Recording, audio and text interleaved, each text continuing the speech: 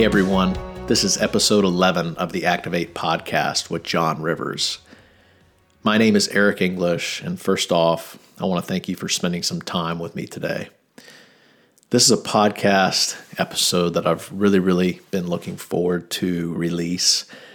John's become a wonderful friend over the last 5 years, and we've really built a great friendship during that time.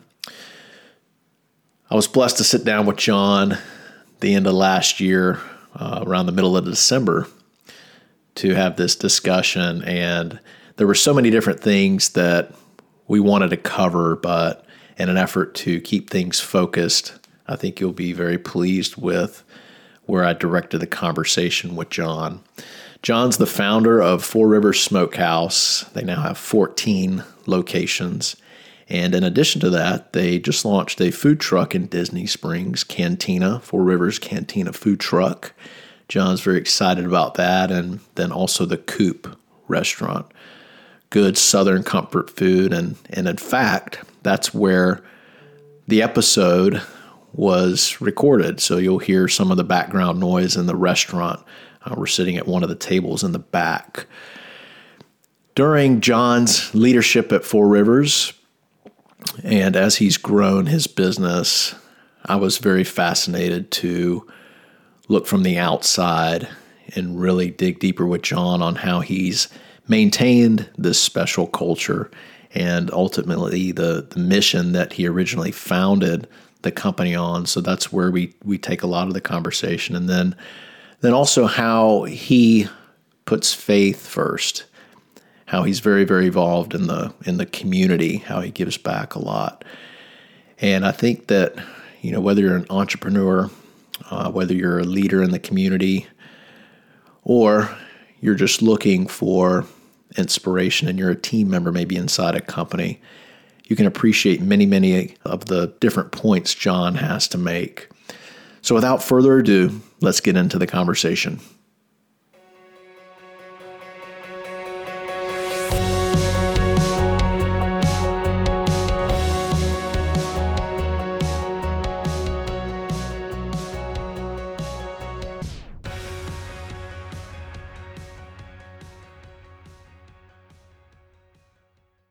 John, welcome to the show. Thanks for spending some time with me today. Thank you, Eric. My pleasure. I'm really looking forward to our conversation. I'm sitting here with John right now in one of his restaurants, the Coop, right here in Winter Park. And if you haven't been here before, it's a little tempting not to want to have a plate of food in front of us right now.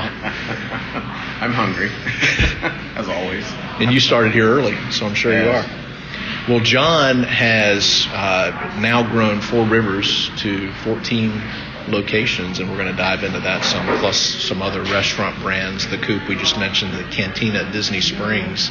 But I've asked John to give the audience the origin story.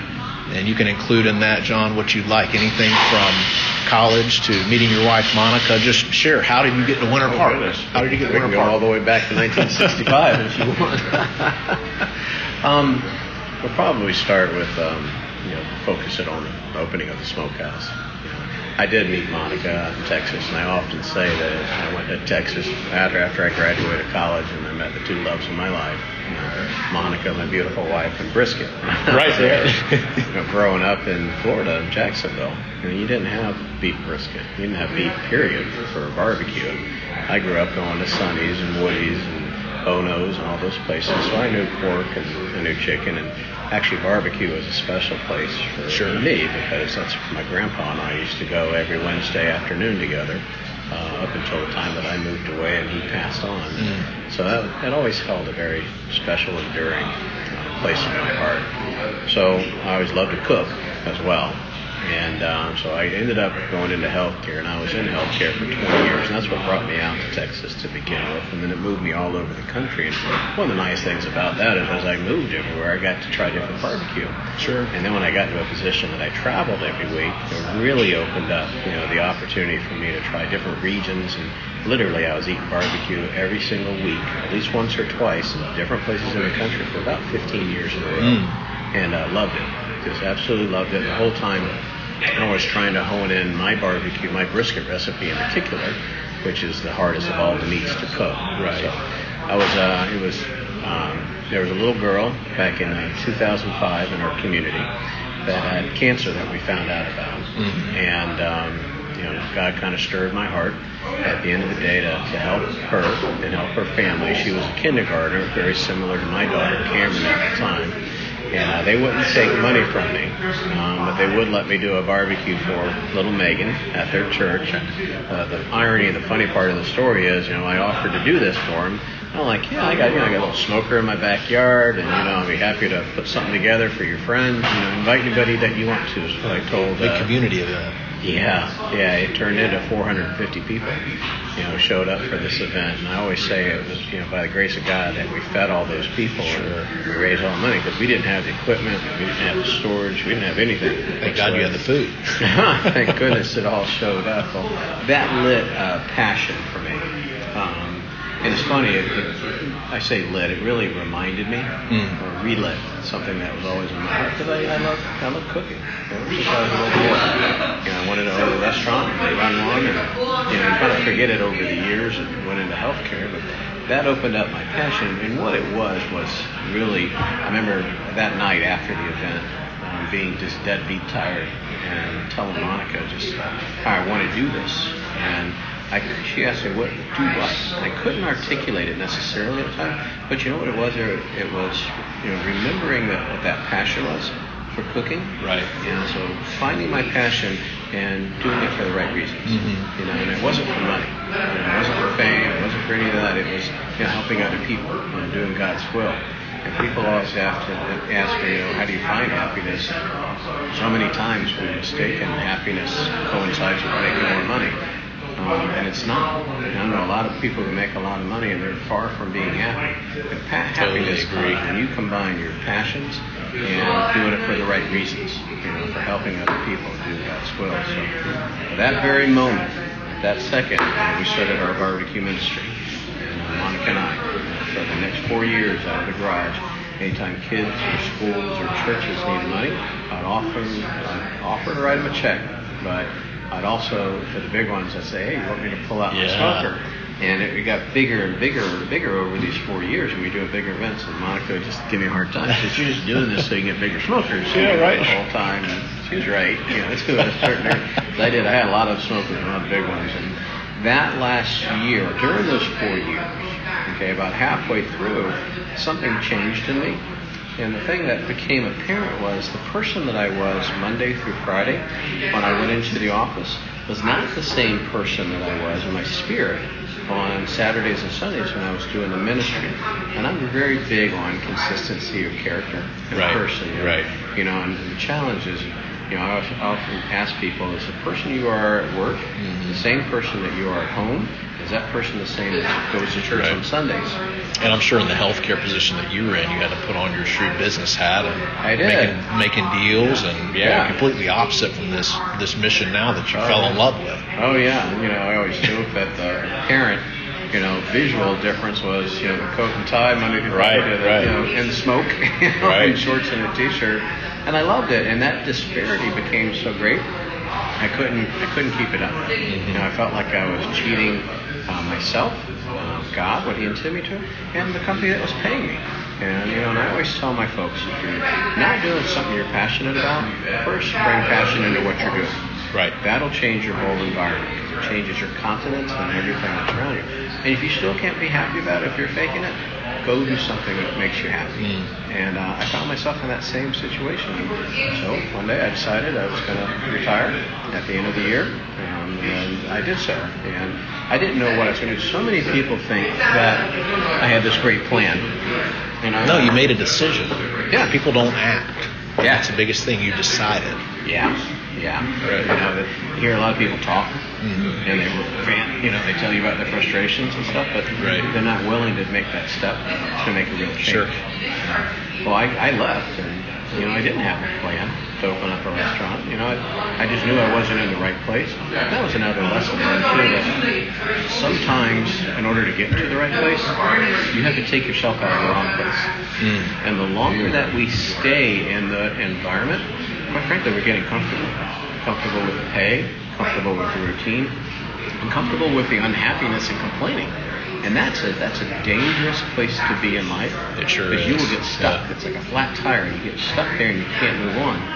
And I pulled myself out of that and I said, you know what, I'm just going to do the ministry and see where God leads me. And sure enough, 2 years later, the ministry got so big. In our garage that last year, we had served 40,000 people. And the joke is that we had, Monica kicked me out of the house because we were making such a big mess. The truth is, we had to get somewhere licensed, somewhere to put the equipment, and sauces, and everything. So we opened up our first little one in Winter Park back in 2009, and we had no idea what we were doing at all. And, that little place, we had these grandiose, original plans. Well, I wanted to be a manufacturer. I was going to manufacture brisket in there. I was going to manufacture sauce, and I had no clue. And I said we would run the ministry on the weekends, and any food we had left over, we would put it on the front line, and people could come in. If people came in, I remember saying that, we'll have some food that we can feed them. And we had no clue what we were getting into. I'll save you all the challenges of what it was to open it. But one thing I will say is that when you do start stepping into your dream and your passion, you better be willing to fight for it. Because if it was easy, quite frankly, everybody would be doing it. And and that dream and that passion is what God put in your heart. The enemy's going to fight you tooth and nail. He doesn't want you. He knows that once you get into that spot, you're going to come alive. You're going to affect and influence a lot of different people. He doesn't want that to happen. Sure enough, we faced a lot of challenges in opening that almost crippled us. Almost made us stop from a financial perspective. On top of that, something else was interesting that happened. Everybody was telling me, what a mistake I was making. The enemy. Yeah, right. Lies. Yeah, lies, and especially when we started running out of money, and people trying to put two and two together. You left a career as a president of a large company, healthcare company, to do this, and you don't know what you're doing. You've never done it before, and you're 40-something years old, and you got 2 kids and schools and mortgage and this and that. What are you doing? Yeah. And then all the experts in the industry. And this is really something. The experts start telling you, terrible location, and we're going to serve brisket. And this is when Smoky Bones was on their downturn, and they blamed it on regionalization of barbecue. And so here I am in the middle of the Southeast, serving brisket as my lead item, which no one was doing at the time. It was all pork, and making people go through a line. Changing service style, making people sit at picnic tables with people that they don't know. Actually building a communal environment. Just failed over and over and over. And you really got to make a choice at the end of the day. What you listen to and what you believe. Right. And not giving into that and just staying true to that purpose. Now, I will say this though, in reflection, it was those challenges that I'm just talking about me. I'm talking about our original team that we went through because it was so challenging. Quite frankly, that's what galvanized us as a team. Brought everybody together. That ultimately defined the culture of the company. And that culture is one, it is a dedication to the mission that we're going to fight for. And two, it's a belief that we can overcome any challenge that we come across because we've done it. That's right. We've gone through it together. As long as we keep the mission part forward, and keep that on our hearts, I think we'll continue to grow because it comes back to your purposes, of what you're doing. And think about it, in the beginning, we didn't set out to open a restaurant chain. We set out to build a business that was going to help people, give them jobs and create incomes and create money that we could give back to the community and help people out there. And quite frankly, it's not always money. That's right. You give to help people. Well, that talking about culture and purpose, 14 locations now, 13 years later, if my numbers are right. Oh, from the phone call. Yeah, from the phone call to now. So we sit here in 2018. 14 locations for Four Rivers. Is that correct? Yes. My math right? Yeah. The coop we mentioned, the cantina. And it all started with this. You said your vision was uncovered, your purpose was kind of realized during this time, and you didn't know you'd be here one day. No. So talk about in the midst of this growth, this enormous growth, how you sitting at the top have casted that vision constantly and kept that culture so special within restaurants that now go as far as Atlanta. It's so funny, the visual that you just created, casting it on top. I think part of the success we've had is we don't look at it that way.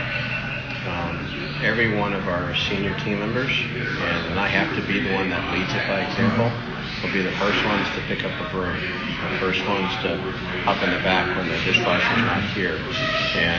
But it starts with them. It starts by example. Yeah. I do very much believe that an organization and all the people in the organization, they follow the shadow of the leader. So what the leader does, how they respond to situations, how they stay calm, decisions that they make, I think that very much sets the tone for everybody. So, we as a leadership team, we do a book study every Monday. We read a different book as a team, and then every Monday we get together and we take apart a chapter. And the books are very intentional. We started with Love Works by Joel Mamie a couple years ago, which really helped change and define our culture because it allowed us and gave us the freedom and the confidence to use the word love when we talk about each other and about the company. And we've done some other great ones, The Generosity Factor by Kim Blanchard. We'll add a link to each one of those in the podcast show notes if people are interested that may. Great books. And just what a great way to bring the team together. Because you can teach, go do this, but if you're learning it and going through that journey together, everybody has ownership and understanding of it. So. Well, and you can say things and you can do things, right? Yeah. And I know you wouldn't mention this today as we talked, but as soon as I walked in to sit down and have this conversation, you were behind the line. You were cooking. You were there with your team. And I've seen that at different times that I've visited your restaurants. And it's not just something you say, it's something that you and your leadership team do on a constant basis. Well, I wish I could do it more often. That's still where I find my happiness. Cooking and being with the team. Right. Unfortunately, someone's got to run the business. Yeah, understood. So office time has increased more than I like. Well, you've always given tribute to God, to your faith, and I think that's awesome. I'm at fault with this as a business leader, where I'm not oftentimes bold enough in my faith. It's something I constantly pray about as far as my leadership. And you, Chick-fil-A, some of the leaders in food, and there's other businesses too that put that as part of one of their core beliefs within their company. So how do you encourage other business owners and leaders to lead boldly in their faith? Sure. And that, with the political pressure we have now on both sides of the aisle and doing things politically correct, as believers, as Christians, we've got to put that aside. Not that you want to hurt other people in the process, but we're supposed to be warrior-like in our faith, in our ministry. Yes. There's a few pieces to that. You don't wake up overnight and all of a sudden you have that courage. Right. I remember the first time back in 2009 we were just opening and I'm on camera and the reporter's got the microphone in my face and she says, "So tell me, why are you closed on Sundays?" And, there was a stagger. I eventually said it, but it took me a while to get that courage. And then after that, it really sat on my heart. Of, you know what? I can't do that. This is, and it wasn't that my feeling or my belief was any different, but it was my courage to profess it. And at the end of the day, I said, this is who I am. And can't try to be somebody else, can't hide it, and quite frankly, there's a key piece to it that you don't force it on anybody. That's so important. Oh, goodness, yeah. And you can't hold, I say a lot of times, never let your religion get in the way of your faith. Everybody has a different religion, but the faith is always the same, and you love them all. And quite frankly, even, we have a lot of folks who aren't believers, and you love them too. Because if you don't, then you're living in a contradiction, in that inconsistency. So it really just became getting comfortable with who I am. And quite frankly, and not arrogantly, but just not worrying about, what's going to be. You can't make everybody happy. That's right. But you still love them. And that's the key thing. Even if somebody doesn't align or agree with my faith, my responsibility is to still treat them with love and respect. And when I do that, I think there's a reciprocating feeling in the community that, okay, he is who he is, but he's not forcing them on anybody. Right. And more importantly, what that means, what they're saying, they're not making me feel bad or lesser because of my feel different. Well, and like Jesus told us, faith, hope, and love. The greatest of all is that's right. Love. And you know what? And when they don't feel lesser, then they're curious. Then they're going to ask you questions about what you do believe in. It's when they feel put down or lesser, then that's when they shut down the conversation. Quite frankly, you turn them away from it. Now, so the devotional still happen at staff level as well? Oh, yeah. So you guys have that as an optional for each restaurant location. You've got somebody like a team lead doing that? It happens in a lot of different places. Okay. At each restaurant, when they do morning shift, pre-opening, the manager, whoever the manager is always supposed to ask, are there any prayer requests? And then whoever wants to participate, they say a group prayer. And I'll get pictures from time to time. Yeah. I've got one that's one of my favorite. They're all in a circle, and their arms on each other's shoulders, all facing in, praying. And they didn't know a picture was even being taken from that. I thought that was beautiful. At the corporate level, and this is important too, that we have to do it at the top level, because once again, the shadow of a leader, it's the rest of the company is going to follow what the top does. Right. Every Monday morning at 9:30, we start the week with prayer in our conference room. Whoever wants to come in, and we talk about the week and what's happening in people's lives and the business. And then every Tuesday at lunch, there's a Bible study. And funny enough, I don't participate in that. Okay. And because I want, sometimes when the leader is there, more authenticity for sure. Exactly. Yeah, right. Exactly. And then every big meeting we have, group meeting, company meeting, we always open up with prayer. So there's constantly ways to do it. Again, without always making it optional. God gives everyone a choice. That's one of the greatest gifts we have. And we got to do the same thing. Right. Also, I think it's very important that companies, not of any benefit to themselves being the reason, but just to give back, that they remain involved with community, they remain involved in nonprofit, and that's something that I've always had a special connection with the community, starting with some of the things that you did for people to raise money for a sickness or an organization. And this was the first year that Jen and I got to experience cows and calves. Oh, yeah. Right here close to where we're sitting. Uh-huh. And I know that was something that you were instrumental in starting. Mm-hmm. So what does that look like now? What did that look like in the beginning? And how do you look at giving back? And how do you feel that is instrumental in your core strategy as far as growing and making an impact? It's our purpose. There's a difference between looking at it as a action or a marketing or something that we have to be forced to do versus just being our purpose. And my job is with all of our 1,200 plus team members is to make them realize that when they serve a brisket sandwich to a guest, they're not just serving a brisket sandwich, they're changing a life. They're making an impact. I can get the team to look at their actions that way, that it aligns with the purpose. Then you get everybody excited about what we're doing, and we have a bigger impact. So, it is,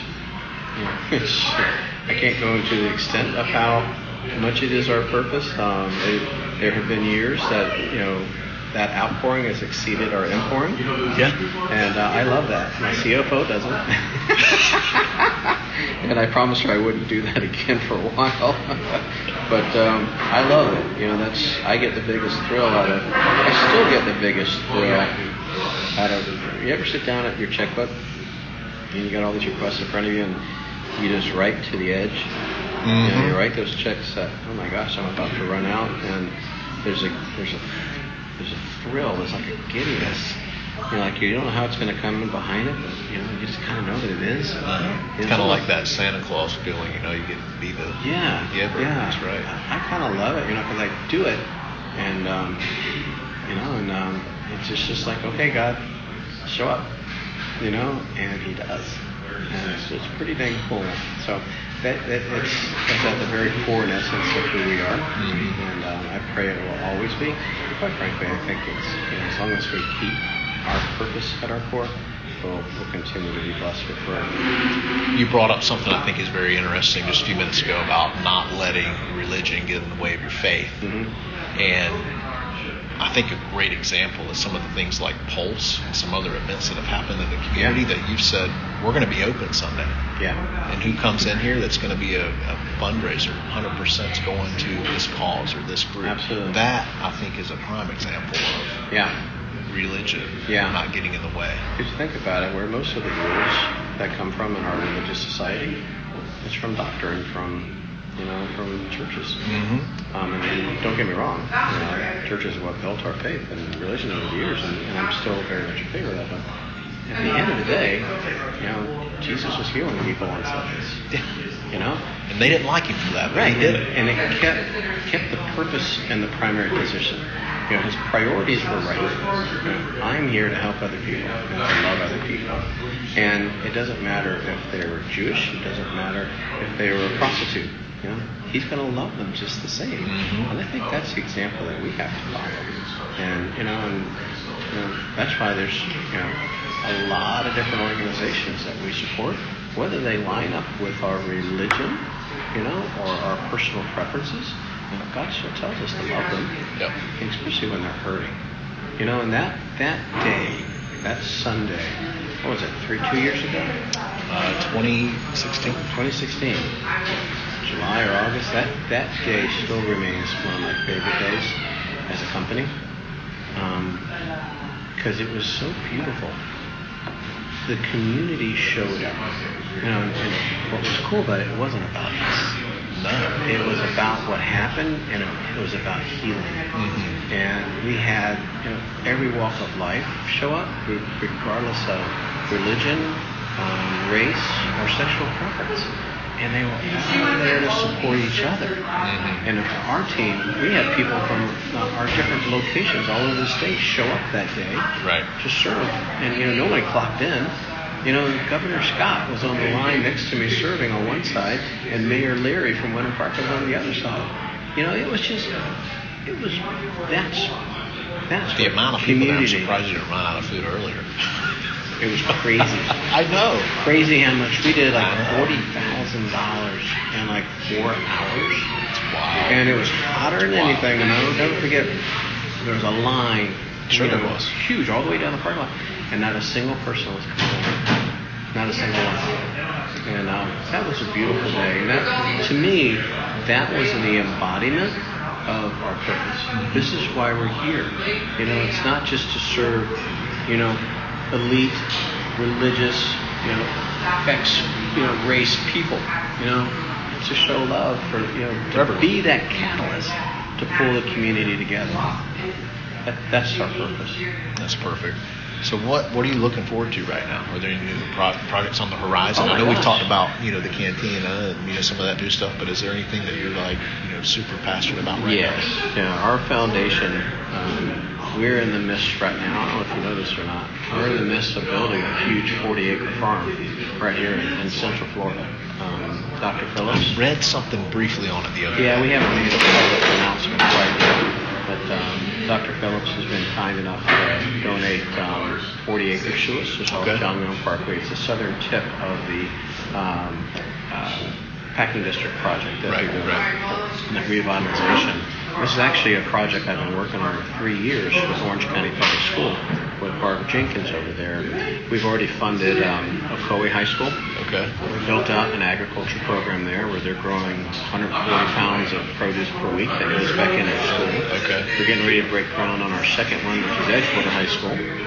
And it'll be about a year-long development project. They'll be growing and teaching agriculture there. And then we partnered with Florida Hospital. That's my primary partner, and obviously Dr. Phillips. And a lot of other wonderful organizations in the community are coming together. It's a huge, $35 million project that we're doing. We're building an agricultural center.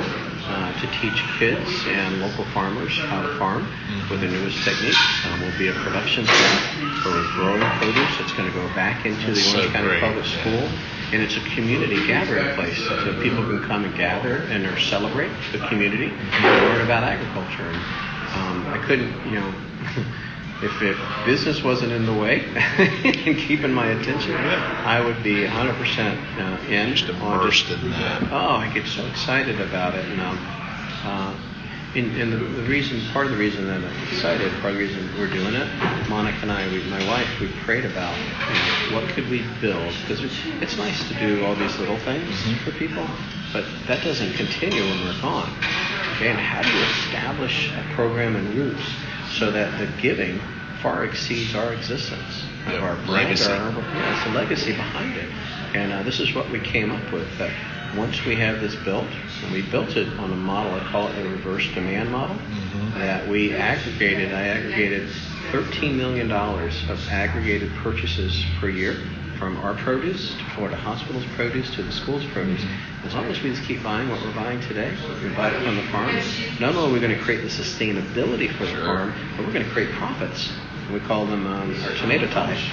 Those profits we're putting back into the community to help continue to feed the people who need food, and build farms and create farmers market for SNAP-Ed, folks in our community. There's so much that it's so amazing. I serve on the Boys and Girls Club board here, and it's saddening every time you hear the sheer numbers of kids that outside of school they don't have a meal. So during school hours. 1 in 6. Right. 1 in 6 in Orange County Public School live in food insecurity. That means that they don't know where their next meal is going to come from. Can you imagine growing up in that? You want to know what makes you crazy? You got all these are just kids, okay? And then you got the adult population on top of that, okay? And all these people in Central Florida, okay, who don't eat properly, who don't have access to food, and at the same time, you ready for this?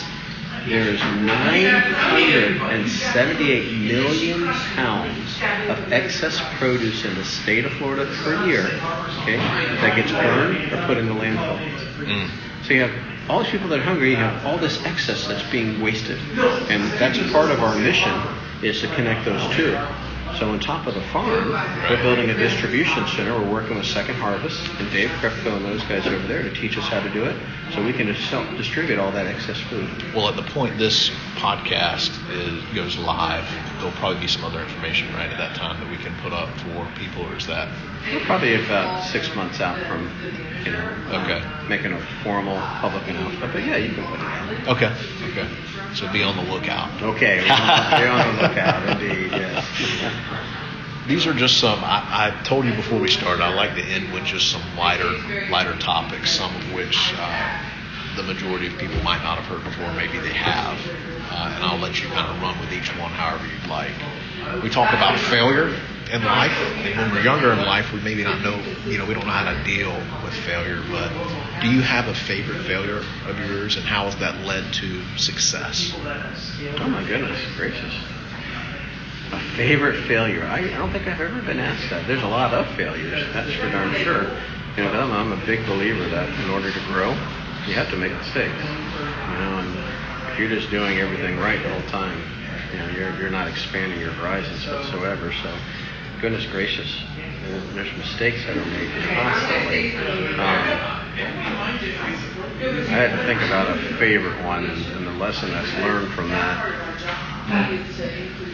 That's okay.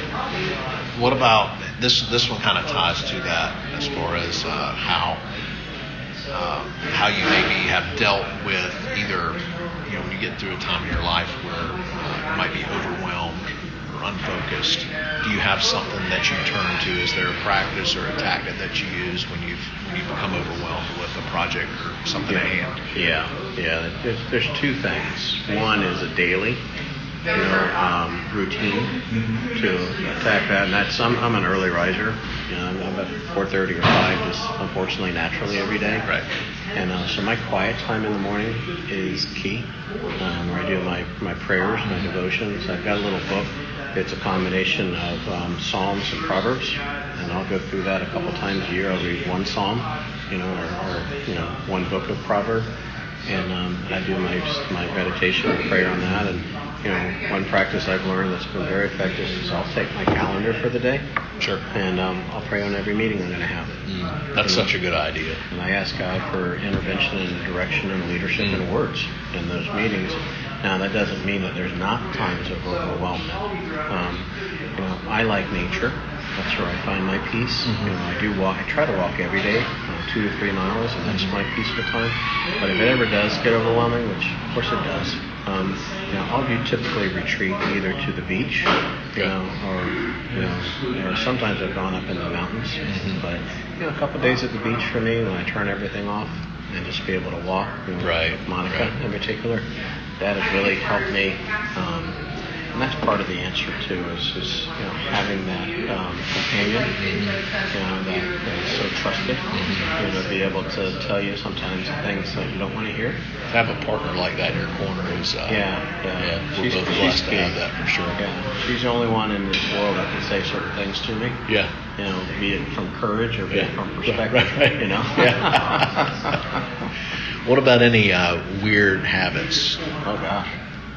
Does John have any weird habits that somebody might not know about? I should ask Mom about that. She says I constantly make noise, of some type.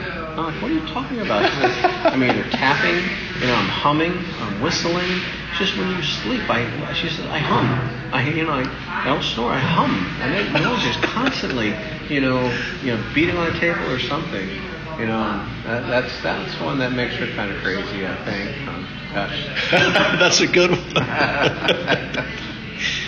You've already kind of said if there's anything to add to it, I think it'd be fun. But how do you define happiness? And what do you feel your purpose is here on earth? I always say that there's 3 things you get out of work, out of your actions, your career, what you're doing. And one is you're working because you're learning.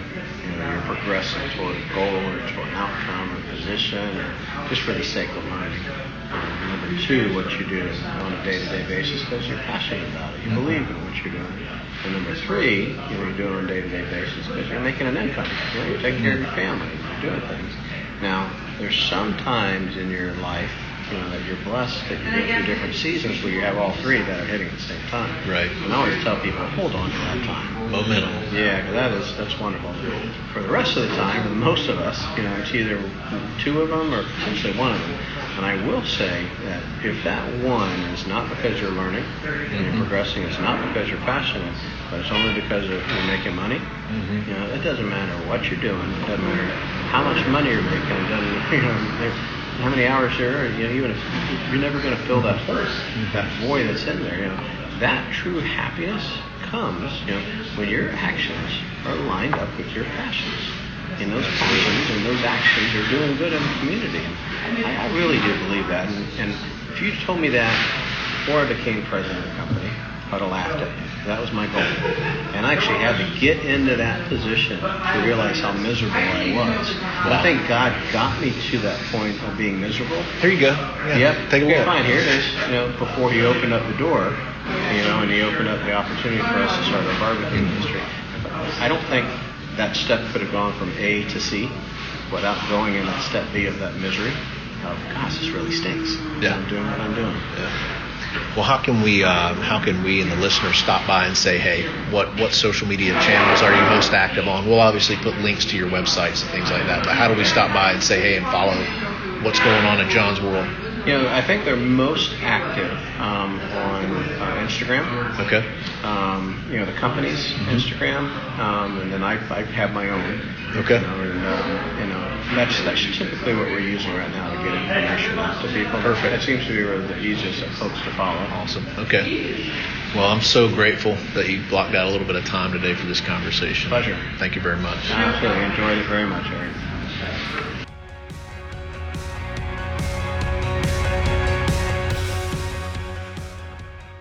Hey, it's Eric again. I'm grateful that you spent a few minutes with me today during the conversation with John, and I hope that you were either inspired by or learned something throughout our conversation in this episode. Again, I'll be including some of the links to John's social media, website, and other information that John referenced throughout the show. And as always, I would be super grateful if you would subscribe to and share the Activate podcast on whatever podcast platform you use.